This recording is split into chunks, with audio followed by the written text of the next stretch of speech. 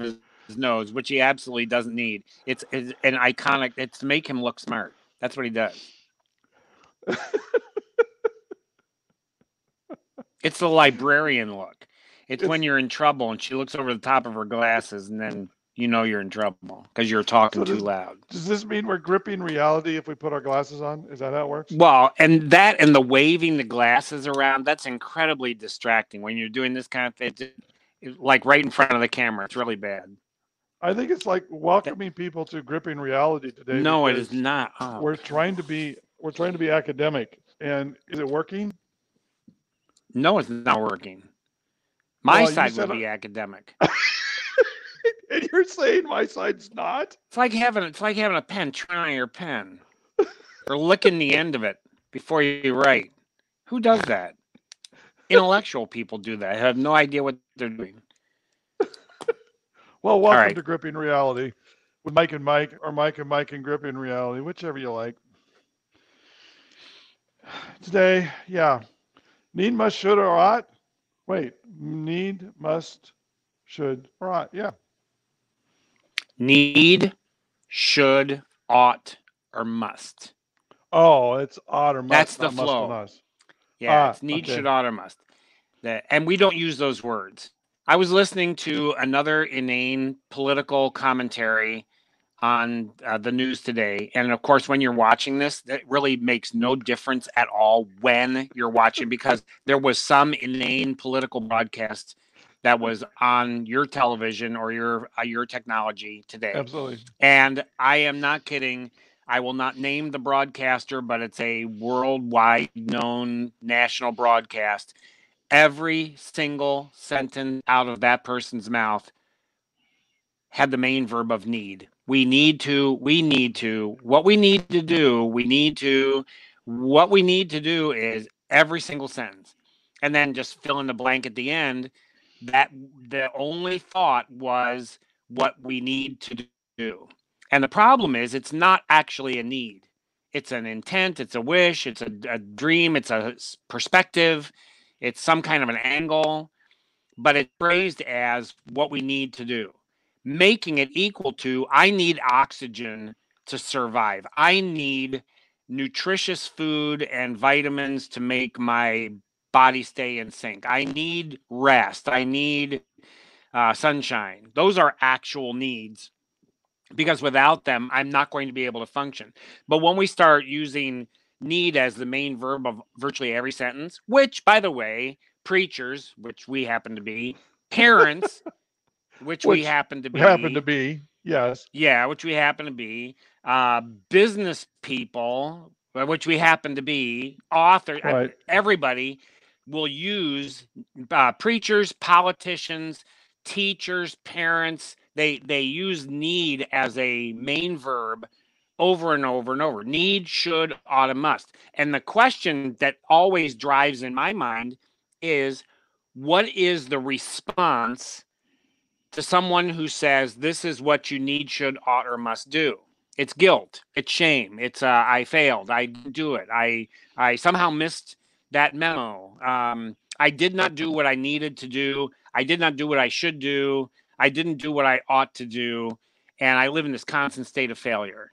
And the challenge then is to break out of that thinking. The thinking itself becomes loaded with pressure, social pressure, that I, as the authority figure or as the top dog or as somebody who's issuing the commands, have laid out what need, should, ought, and must be done. And now me and you and everybody and people out of the view of the camera are somehow required to align with what I said is need, should, ought, or must. My organization has to do that. My company has to do that. My team has to do that. My family, my children, my neighbors. The people on the political extreme opposite me, people in my political, it doesn't matter. Need, should, ought, and must create this top-down sense of I'm in control and I'm telling you what has to happen. It's supposed to happen. It's got to happen. We have a bunch of words for it. The challenge then is, how do you break out of that thinking line? That thinking line itself is restrictive. And it's so common that it'll even, if you listen carefully, it will slip out of my mouth on occasion, which you are adept at jumping on, which is Well, good. as I should, yes, because you never do that No, to me. You never do that to me, right? no, you should not do that. That's an I should. example of it right there. No, I you really do. should. I ought to do that every time You you say. you do not need to do that. You have no I need, and I have I no need for you I to do must that. do that. No, there's no obligation. There's no 11th commandment. Jump on East Coast Mike's words every time he lets slip a need, should, ought, or must. That is not in the 10 commandments. I thought it was. So I just the thought it. question then is, how can you say anything? I have a friend who struggles with, she writes memos for her company. She writes memos and she will be typing to a vendor and Oh, she'll God. say, what I need you to do. And then her brain is alerted to NEED. Those 4 letters come out of her fingers and it's like an electric shock goes off in her brain. And she says, oh, I'm not supposed to use the word need. Oh, I'm not Need. supposed to use the word supposed to. And then she gets into this vortex of thinking that funnels her down to the bottom of the pit because she can't get any word out of her mouth. But what I need to do, no, what I should be, wait a minute. I have to think when I don't no. She goes, so how do you write anything? How do you say anything to a vendor who did not send the right paperwork to you? And then I suggested, well, what would make my job and your supply much easier is when you submit the proper paperwork. Without the proper paperwork, I am not able to move forward. So you've said And exactly the same thing without right, saying you need to send in paperwork in right. quadruplicate so I can do my job. It's okay. Find another way of saying that. It's Well, we have. thinking. It's a thinking process. You're right, and that's that in itself of what we talk about substantially in all the stuff we train in the book of why do people act that way. Really, that whole area of motivation and how to have discussion, what that looks like. We have devolved in our society so much. I mean, we're seeing this huge in the election right now. I mean, we've always for years. I mean, you and I been around a few years where election there's mudslinging, there's all this kind of stuff that goes on. I would say though that in the last couple of cycles, particularly, we've seen the aspect of character and devolving into a place of where there's virtually no dignity left to have even a dialogue. But those pieces of need, should, ought, and must, they are power words that evoke power, empowerment emotions to people where there is really no common dignity between individuals to be able to listen and to have a real discussion to get to the thinking and to get to the bottom line of what the thinking really needs to be, because we've lost that sense of dignity. So how in the world the struggle then comes, just like you're talking about this person trying to write write, why didn't you send me the right thing? You really should get your paperwork right. You need to do that. We don't think in the terms of the other person and what that's really communicating to them. We no longer have that concept in our minds. And then we get frustrated when the other person responds emotionally, when you believe you're asking a very simple question, but what you've done is you've just loaded this up by demanding something and not thinking through what that really looks like. And so you've charged this emotionally, not even knowing that you've charged it emotionally by using those terms. But I understand how she, how she would go, well, I don't even know how to write this question. I don't even know how to respond to this person, because this is just the way we do business. It's kind of like in your face kind of stuff all the time. I'm going, well, but what's that accomplishing for you? I mean, what's it doing to you, and how are you responding to all of this? Because when that comes to you, what do you do with that? And how do you respond to that? What is it you do with that? And I mean, we laugh and you and I joke a lot about the need, should, ought, and must stuff. I don't laugh about that. That is extremely serious to me.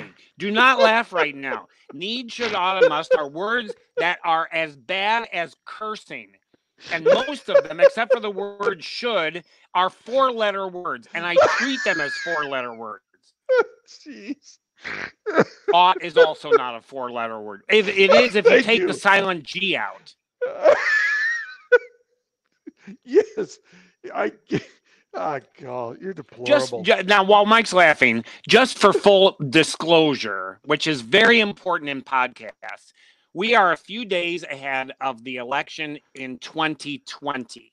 Right. However, except for the fact that this technology wasn't available in 1992, we could be talking about that election, or you might be watching this podcast in 2320, and we've been dead for 300 years, and it's still going to be true. That's right. Politicians will say need, should, ought, and must. They have been saying this, I think, since 4000 BC, whenever Moses ran for office to head Israel. Need, should, ought, and must were the rule of conversation. That has always been true. Now, few days before the 2020 election, we actually have no idea who's going to win. 2 weeks from now, we probably still won't know who won. Exactly. And everyone will be arguing with no amount of dignity or respect for either side. A friend of mine wrote to me and said, what do you think is going to be the headline on the day after this election? And so friends were all posting in, Democrats landslide, Republicans pull a fast one at the end, the votes, blah, blah, blah. They had everything. And I said, the number one headline is going to be, not my president is the top tweet for 2020.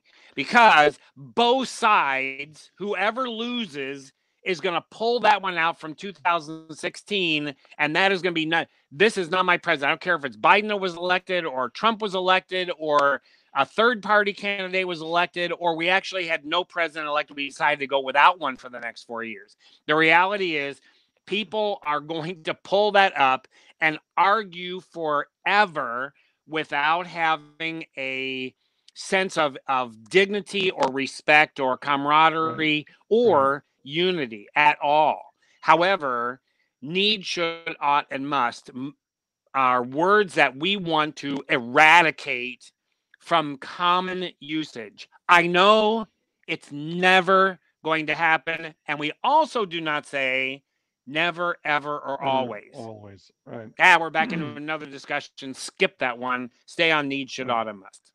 Right. Exactly. And that's the bottom line. Do we we talked about the whole aspect of in our first one, talking about gripping reality and going to that diamond in the center of, if you look at our book, you'll see the graphic of 4 heads of PEMB, and which is perceptions, emotions, motivations, and behaviors. And the middle is that diamond, that kind of Venn diamond thing of what is the reality. That's where we get this from. Well, it's in the Venn diagram, it's the overlap of all 4 heads. Correct. And it's actually not designed as a perfect diamond. It's really not exactly right, because reality is always a little off.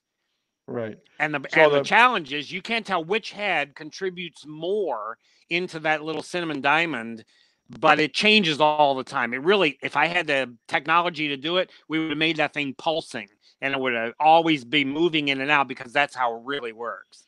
Right. That's why it's so hard to get a hold of reality because you don't quite exactly know what it is. You got to use words Yeah, to and think it about it. changes.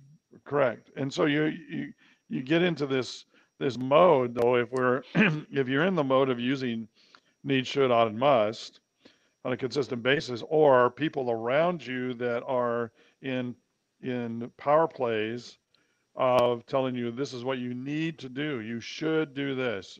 I mean, it's everywhere right now, but it takes away, like I said earlier, it takes away the dignity of the individual to be able to even to have a thought that maybe there's something different here. Um, you keep telling me, so if I respond to that and I don't think outside of that box, but if I am being belittled, I'm being denigrated, I'm being used, I'm being, or I have Manipulated. this And manipulated, or manipulate I is a have, good word, yeah, to put in there. right, because now I've been manipulated and I've become a part of a tribe because I want to belong. So that whole side of me is being used, if you will, from the standpoint of wanting to participate. But then when I'm belonging, then I'm being manipulated at this level where I'm told I need to do this, and boy, you must do that, and whatever those kinds of things are within that tribe. Then what do? We talk about that's what happens in motivations when you no longer are having discussion, you no longer are open in opinions of being able to move fluidly from one place to the next, but you become fixed in your culture and you are living within this culture. So now you've developed this aspect that's, us and them. Oh, by the way, you guys need to do this because we know what's best. And so there's no longer any discourse or real dignity in common discussion that's going across our country, and it is causing significant issues, but it's causing huge emotional issues in people right now because not only do we have this wonderful thing going on called the election, which we are in 2020, and is that we're also dealing with this thing called COVID-19 and all of the ramifications that go with that, and people are exhausted. And that's the part I'm seeing is that people are struggling, and now they have this whole aspect of the intensity of the last month, where I mean, you're right. You turn on any kind of political kinds of things, and it's about you need to do this, you need to do this, you should do this, you must do this. I mean, just the vote, just the voting. I mean, have you seen those things? The Oh ones that yeah. that everybody's And voting. You here should. on the East Coast, the lines are 4 blocks long and going around the corner, and people are standing. Yeah, They bring their lawn chairs so they can go moving along socially distance at 6 feet, and the right. lines go all the way down the street Right, and for early voting. and you must, yeah, you must vote, you must vote. I mean, I've heard one that says, this blew my mind. I mean, it's a big one, and I'm not going to say the company, but the line is, it's the most important thing you will ever do in your life is to vote. I'm like, really? That is the most important thing I will ever do is to vote? Does anybody think like I do of like, can we stop and talk about that phrase for just a moment? Because the whole aspect behind that is that you get out there and vote. You need to vote. You need to vote. You need to vote. I am not against voting. I'm all for it. But when we raise it to the plane in our life that says this is the most important thing that you can ever do in your life, I'm going, okay, there's the always ever, everybody. I mean, I'm like, Okay, what is this doing to people emotionally?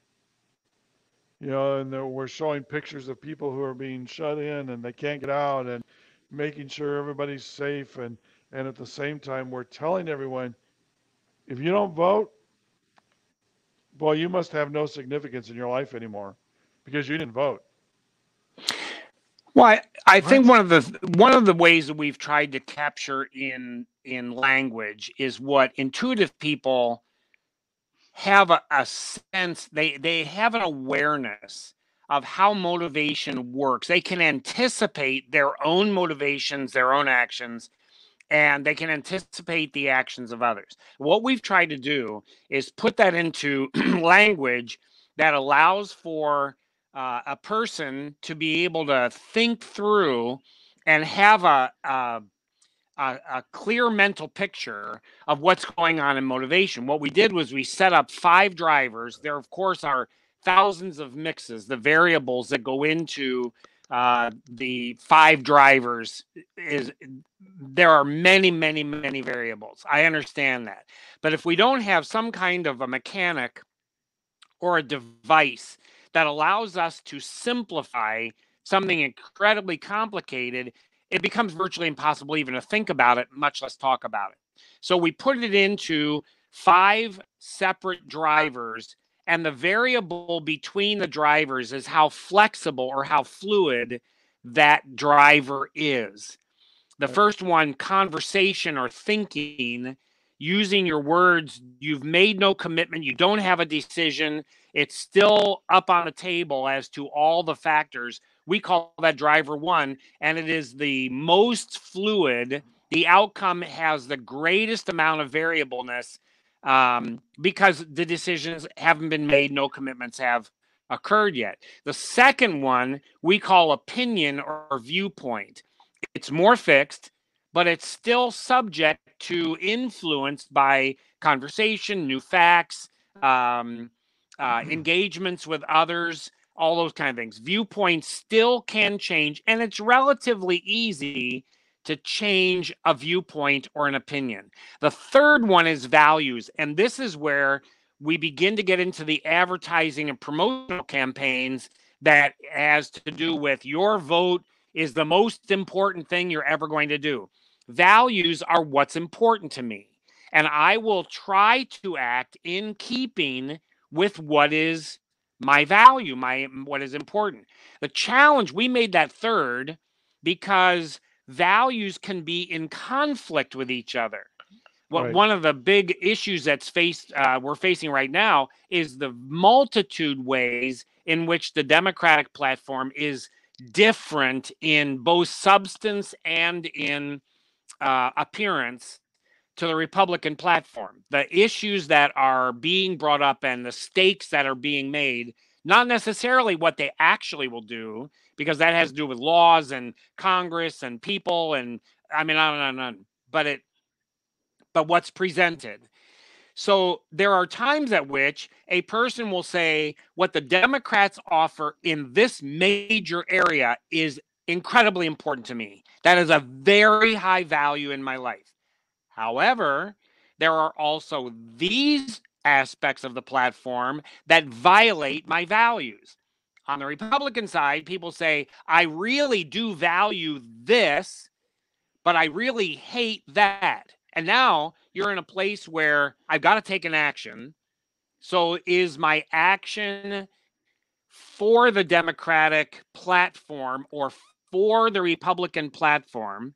Or is my value against the Democratic platform or against the Republican platform? Or is it following the Democratic candidate or running away from the Democratic candidate or following the Republican candidate or running away from the Democratic candidate? And when you have those values that now create friction, they're now in conflict with each other, eventually one value is going to rise to your top of the stack.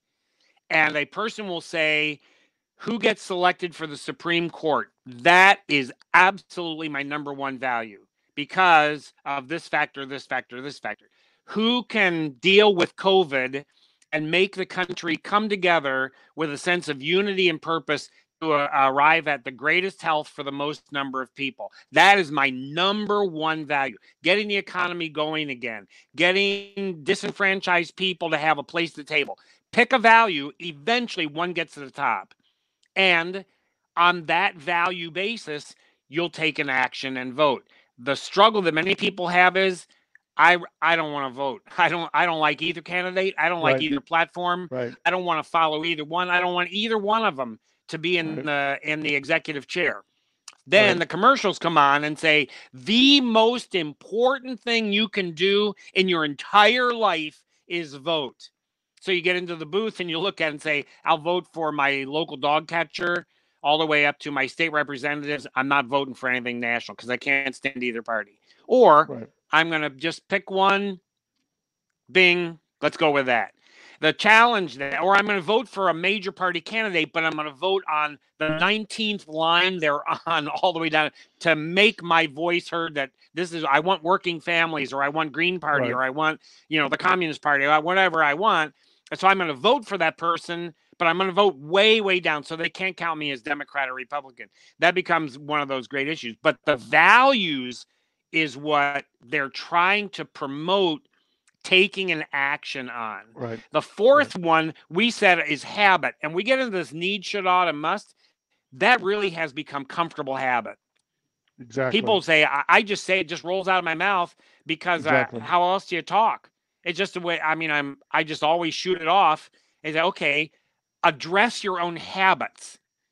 Right. Sit in a different place in your house. Don't sit at the same place at the table. Don't drive the same way to work. Don't stand in the common line that you do in the grocery store. Make a change in your habits so you address your own preferences Right. and make sure that they actually do reflect who you are and what you want. So that's Right. habits are more fixed than even values are because you do them over and over and over. And finally, culture, or what we call identity, when a person makes an I am fill in the blank statement, they are describing their culture. One of the fascinating tests that I do when I go out and teach at times is to say, okay, we're going to be talking about some very interesting issues, but here's what I would like you to do. Take out a piece of paper or back of your hand or whatever you got and fill in this blank for yourself. I am a or an. I am a blank. Put in what you fill in that blank. And I'll tell you why when we're done with our talk. And I'll have people do that. And so they'll say, I am a parent. I am a Republican. I am a Christian. I am a Muslim. I am a Easterner. I am a canoeist. I'm a cyclist. Whatever they put some word in there. That I am statement is a description of their culture. So then a follow-up question, they say, I'm a cyclist. What does that mean? I ride my bicycle. I'm really into health. I've got all the equipment. I've got the spandex. I've got the headlight. And my bike's all outfitted. I spent $5,000 on it. I'm really deeply invested in this. If you were not a cyclist suddenly, you rip your knee out, and your surgeon says you're off your bike for 6 months or forever. You got bone cancer and you'll never ride again. Now, who are you? And that becomes a huge struggle when a person has said for years, I am a machinist. I am a teacher. I am a minister. I am a surgeon. And then you come to retirement, or for some reason your job changes, and that concludes, and you get up the next day and say, I am a, I don't know what I am. I used to be a surgeon. I Right. used to Right. be a Right. recycling caregiver, but now I don't know who I am. And the Mhm. loss is not just the job. The loss is Right. my entire culture. It's my identity. Right. So that, Right. and we regard that one as the most fixed, the Right. least likely to change. It can be changed, Right. but it's the least likely to change. And what's fascinating about that is because in my own life, I've had some changes in the last year or so. And what I have observed with particularly people in our generation, um, that, I can say, well, that's a generalization, but I think that there is a significant amount of this that holds very true, is that very thing of where the identity slash culture has been their world of work. What I see happening with folks is that they keep trying to go back and reclaim that world. They're doing it in a different way, but they hang on to that, try to hang on to that identity, and they do it in a pretty fascinating way. Um, with men, particularly, I see this because I meet with guys quite frequently for breakfast. And before COVID and all that stuff, we were going to restaurants, and you've seen this too. But in the morning, I'd go to restaurants, and what do you see? You see all these old guys, if you will. They're What are they called doing? Romeos. They're Is that what they Romeos. call? Romeos. Is that Retired what? old men eating out. That's good. Did you And just come the up with that? women who do it, no. And the no. Haven't you ever heard that? Where have you lived No, under a rock? no, And that's the old. women, That's got to be old school from no. East The Coast, man. women who do it, the women who do it are called rodeos. Retired old dames eating out. So the rodeos sit at one table and the Romeos sit at another table. You've never heard that? No, I've never heard I knew that. my calling in life was to give you a life. So that contributes.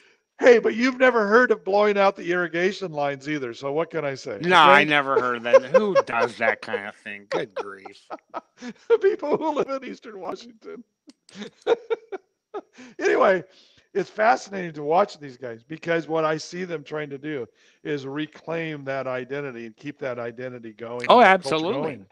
And they are, and then I see them individually out in the community, at someplace, and it's like they are lost. They they They're they lost, are right? they're lost because they have that culture and they keep trying to reclaim that culture. Um, and they don't understand what they have done, and to move, because that is the most inflexible aspect of motivation when we talk about those things, is to come to understand that you have got yourself locked into an identity, a culture that has become very, very fixed. So the question is, what, what is it doing to you and what are you going to do about it? And do you like what it is doing to you? Um, and, I think again, it's back to what we were talking about, really beginning to put language to what's happening to me. Um, I think in our generation, there are so many of these folks out there. I hope that, are hearing this or will hear this. They realize coming to grips with that reality, that you are in a fixed place. And the question is really, the very real question is, what is this doing to you? How do you like what this is doing to you? Is this really where you want to be in your life?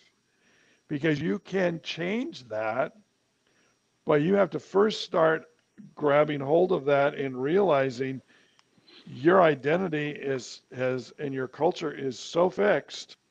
It's driving everything that's going on in your life, virtually everything that's going on in your life.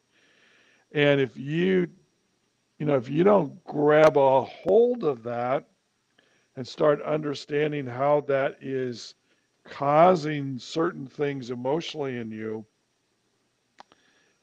life is not going to probably be very full for you in the end because you have your that fixed identity is going to be narrower and narrower and narrower as other people that were in that community and in that world move further and further and further away from that fixed identity that you have and that culture you have.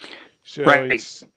it's coming to that understanding and then saying, well, wait a minute, I've developed these habits that really have fixed my identity and my culture that I live in. I need to reassess. There's the word need. I would like to go back and look at reassessing my values and my opinions because what's happening to me right now is not good. And I think that what people don't understand is and you and I talk about this frequently, is they're not looking at the long game. All right. I don't care if you're 65, 75, or 85, you still have a long game in front of you because you have no idea what that's going to look like. You may be Right. 65 and live to 105. Well, that's 30, that's 40 years. So what Right. is the long game? At the Well, end, the challenge then is to what are the boundaries of the long game? Because a person can say, "I'm a homeowner on Main Street or on North Avenue." Doesn't pick a name of the street you're on, and you've been there for 35 years. You've cut the grass, you've maintained the property, you've paid the taxes, you've painted the bedrooms, you put in countertops, you changed the windows. You've done that for years and years and years and years. And it's not just merely I own a home on this street, but right, I am a homeowner. right, And now that's my definition. But when you have to right, downsize and go to an apartment, if in your brain you're still saying I'm a homeowner, oh no, I'm not. I'm a renter. I always right, distrusted renters because they're kind of nomadic and they have no right, commitments. Now I don't trust myself because I'm in the category that of a group of people that I felt didn't have good roots. Well, the way I've defined who I am, my culture now has been shifted, or I'm a parent or a grandparent. Matter of fact, for the next podcast, let's talk about parenting because the issue has to do with when I see myself as a parent of one, two, three, four, five, whatever number of children are growing up in my home. I define my culture, the idea of a soccer mom or the classroom right, dad. right, And now, when my children grow up and become adults, right, but I'm still stuck in I'm someone's mom, I'm someone's dad. right. Now you have a culture that you must continue to force your children back into the child role so that you can be Exactly, the parent. But we're exactly. not going to talk about that one today. We're going to talk about that one next week. And We're that already and have that is a huge, huge issue, which it's yes, I would gigantic. like for us to spend time because I work with these 20-something young men all the time, and in fact I'm writing essays that hopefully someday will turn into somewhat of a book that deals with that very issue.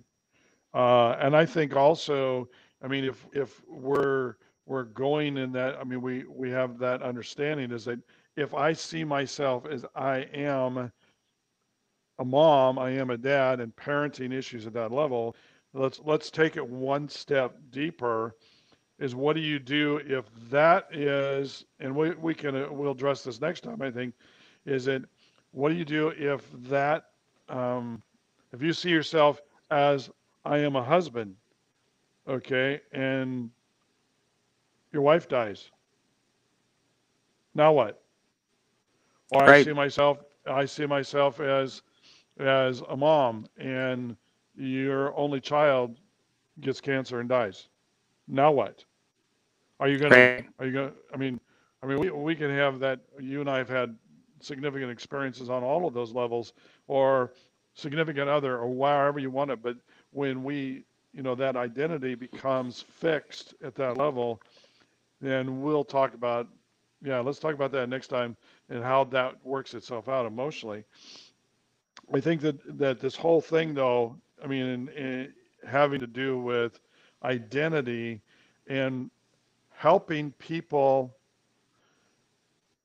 assess where they are in that whole level of those 5 areas in their life, particularly right now, as we look at the elections, we look at, I mean, let's face it, a significant amount of the country has already voted, and yet there's a still significant amount of the country that hasn't voted, and hopefully this will get posted before then. But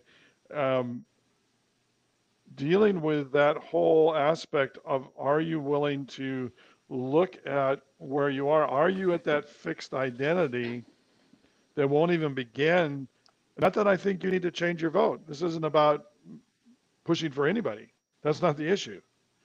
The question really comes is, have you gotten so locked into this fixed identity and culture because of that aspect of being there where it feels like you belong, you belong to this larger picture, you, for whatever reason, that's where you want to be or you've decided to be, but really you have not taken the time to step back, because so much of what's been put out consistently, constantly, multiple times a day, is you need to do this and we must do this and we must be against this and we need to take this and make sure that you should do this and you ought to make sure. I mean, those words are the words that really push people more and more and more into that inflexible identity and culture that makes us get into a tribal mode, because that's where that happens at that level. So my question then come back is, and we've talked about this, but how can we help people maybe step back and begin to move in a direction that moves them farther back up, if you will, in the scale of being more flexible in their thinking? What are those pieces that we really would like to help people see and But be able to sometimes move in that? the idea of having every part of my identity be more flexible is really not our objective. It is perfectly fine to have an identity that is locked in place. It is absolute culture for you. And I'm saying that's fine. You may, however, find that there is an amazing amount of stress when factors beyond your control impinge upon your cultural identity, who you are, and how you see yourself in the context of the world, so that what formerly was incredibly comfortable, very engaging to your sense of self and the way in which the world is working for you, now all of a sudden has immense friction and stress. So what I'm saying is, when it becomes between uncomfortable and overwhelming, and a person says, I don't know how to resolve these conflicts in my life, I don't know how to reduce the friction, it's starting to tear me apart. What we want to be able to do is give some tools that say, take what's rigid and start addressing it as more flexible in your life. Talk about these matters as Right. increasingly flexible. Give me an illustration.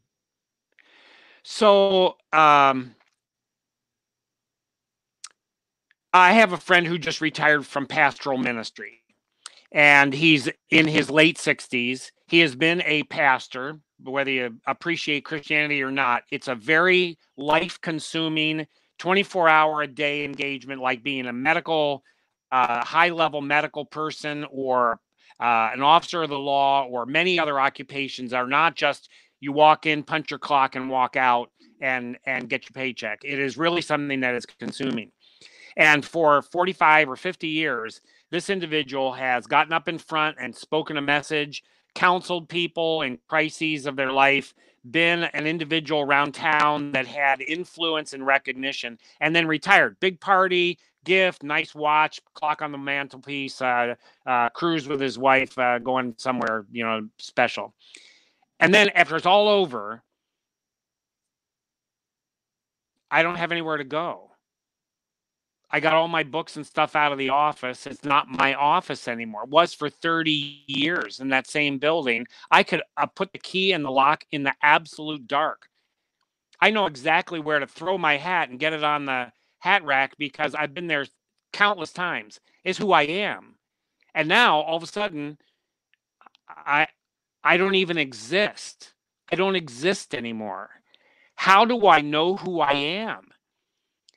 And the problem is I can't tell my wife because my wife was a pastor's wife for all those years, but she always kind of kept one foot out the door, so to speak. And I was very critical of that, but now I understand she's in a much better place than I am because she has an identity other than the church person, and I don't.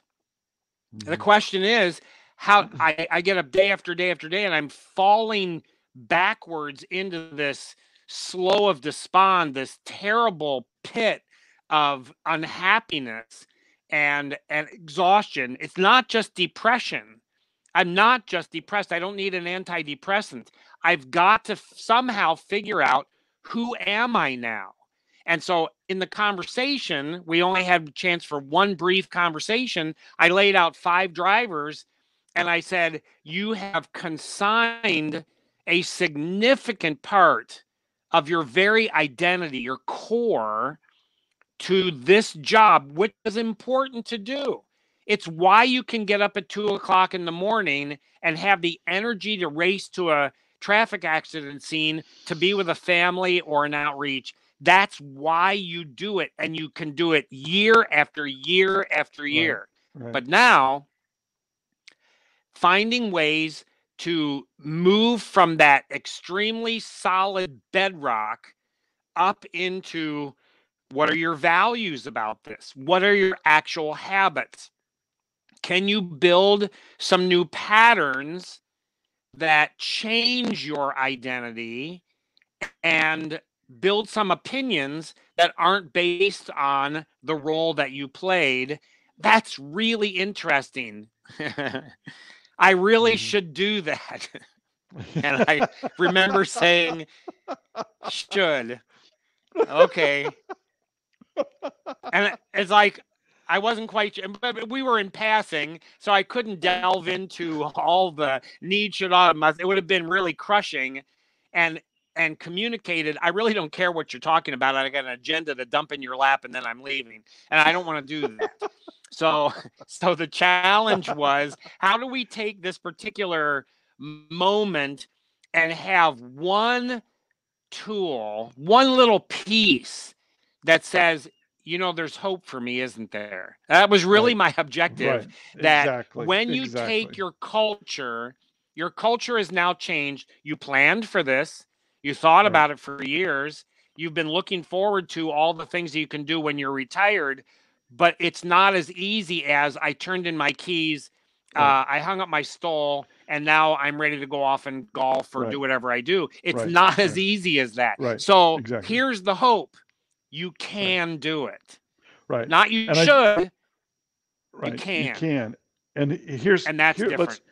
let's broaden this out because I totally agree with you. I mean, obviously this is how we talk all the time, but this identity is there's nothing wrong with solid identity. I totally agree with that.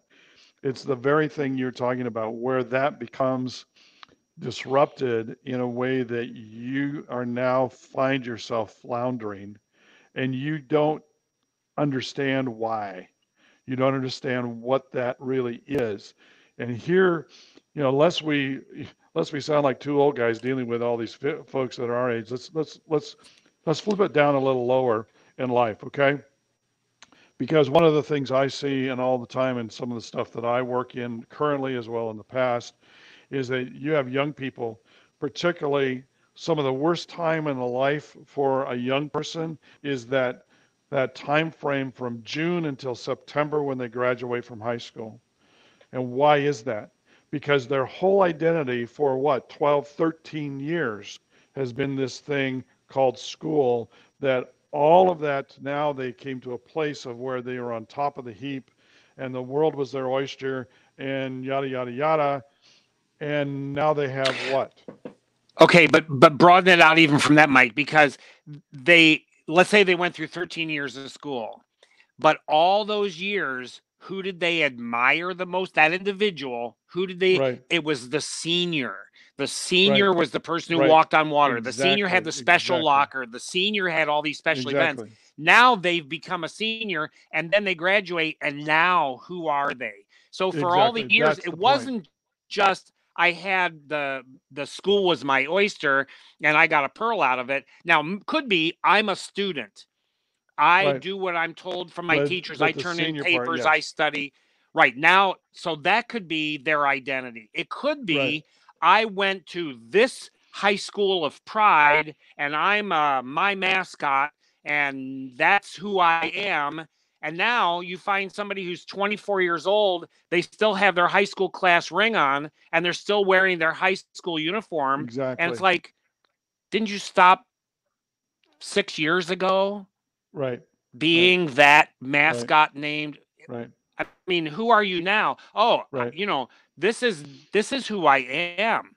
Right. Now, alumni associations depend on people having that emotional bond so that they donate and they participate and they come back. And I mean, I'm approaching my 50th high school reunion. I'm getting all that stuff from my alumni association from a high school I haven't been back to since the day I walked out the door with Right. my diploma Right. in my hand. Right. But they depend on Right. creating that sense of you cannot get away from who you are, Right. and Right. you And that are right. our That school. and that aspect then continues on in young people's lives as they move into their 20s and as they begin to try and establish identity and some of the upheaval in that is the fact that they may establish their identity whether they go on to university or college or they have a job and then that ends and changes and now they're left adrift because they don't have that anymore. They don't know what to do with that. Same thing for people who are in their 30s or 40s. It can happen to any of us where that Right. identity becomes who I am and that identity shifts. And that's, I think that has a lot to do with the angst and the emotional. If we could, when we talk about depletion and fear, the exposure that's happened because of COVID, because people's identity, they were forced into a shift of identity that they were not Yeah. comfortable with. So now I have to be stay at home dad or stay at home mom because I can't go anywhere. Wait a minute. That's not who I am. So emotionally, we're struggling with, how that is working in and through us as we deal with that culture that's now driving the emotions that are going on because my identity is being challenged all over the place. I don't know what to do with that. Right.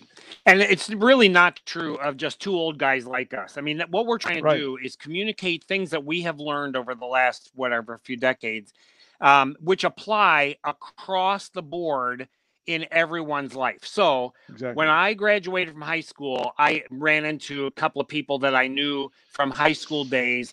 And the absolute worst case scenario was a kid who had been the star quarterback in his high school that was now post college still wearing his high school uniform and with his trophies in his own home on the mantelpiece from when he was a star quarterback. He could not walk away in his own Right. mind from Right. being a star quarterback, which Right. is exactly why I never became a star quarterback in high school because I did not want to struggle with that later on. The fact that I'm only 5'8" and any linebacker coming in would have put me in the hospital in traction and I couldn't make a football go more than 10 yards without being intercepted has nothing to do with it. It was the risk of being the star quarterback at the age of 29 and having no life whatsoever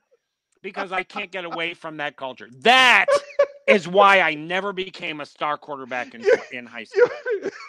All right. And that's for today. Let's wrap it up.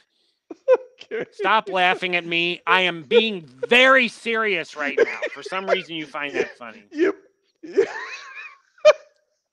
I think something about the chest. My advice to you young people out there is do not become a star quarterback.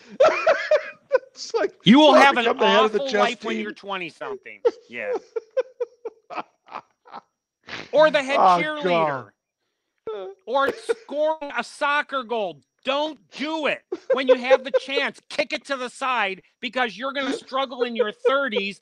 I can't kick on goal anymore. And that is an awful, awful place to be. All right. Enough for today. I got to go. I know. Is this the same idea that really you should always get an A- so you don't get a 4.0? Should? Yeah, should. No. You get an A-. You get an A- intentionally because if you're the smartest kid in the room and then you go where there's people smarter than you, your entire identity collapses. If you always got an A-, there's at least one person smarter than you. You can just breathe easy and say, I'm not really dumb, but I'm not really smart. I'm just okay. I'm okay. And it works. All right. So where are they gonna email their questions to? They can send it either to Mike with a Y or Mike with an I at grippingreality.com. Mike, right. either one of us, All right. Mike or Mike, spell it any way you want. Just don't spell it with a G. Right. At Gripping Reality, that you spell with a G. Right. If you can't figure that out, don't send us any questions. Because I don't want to hear a question from somebody who can't figure this out. Mike or Mike, doesn't matter. Don't put Mike or Mike at Gripping Reality. Put Mike at Gripping Reality, Mike at Gripping Reality. One or the other. One or the other. We'll get it. All right. We'll get it. Hey. All right. Sign off. We might not do anything with it, but we're going to get it. All right. That's right. See ya. Okay.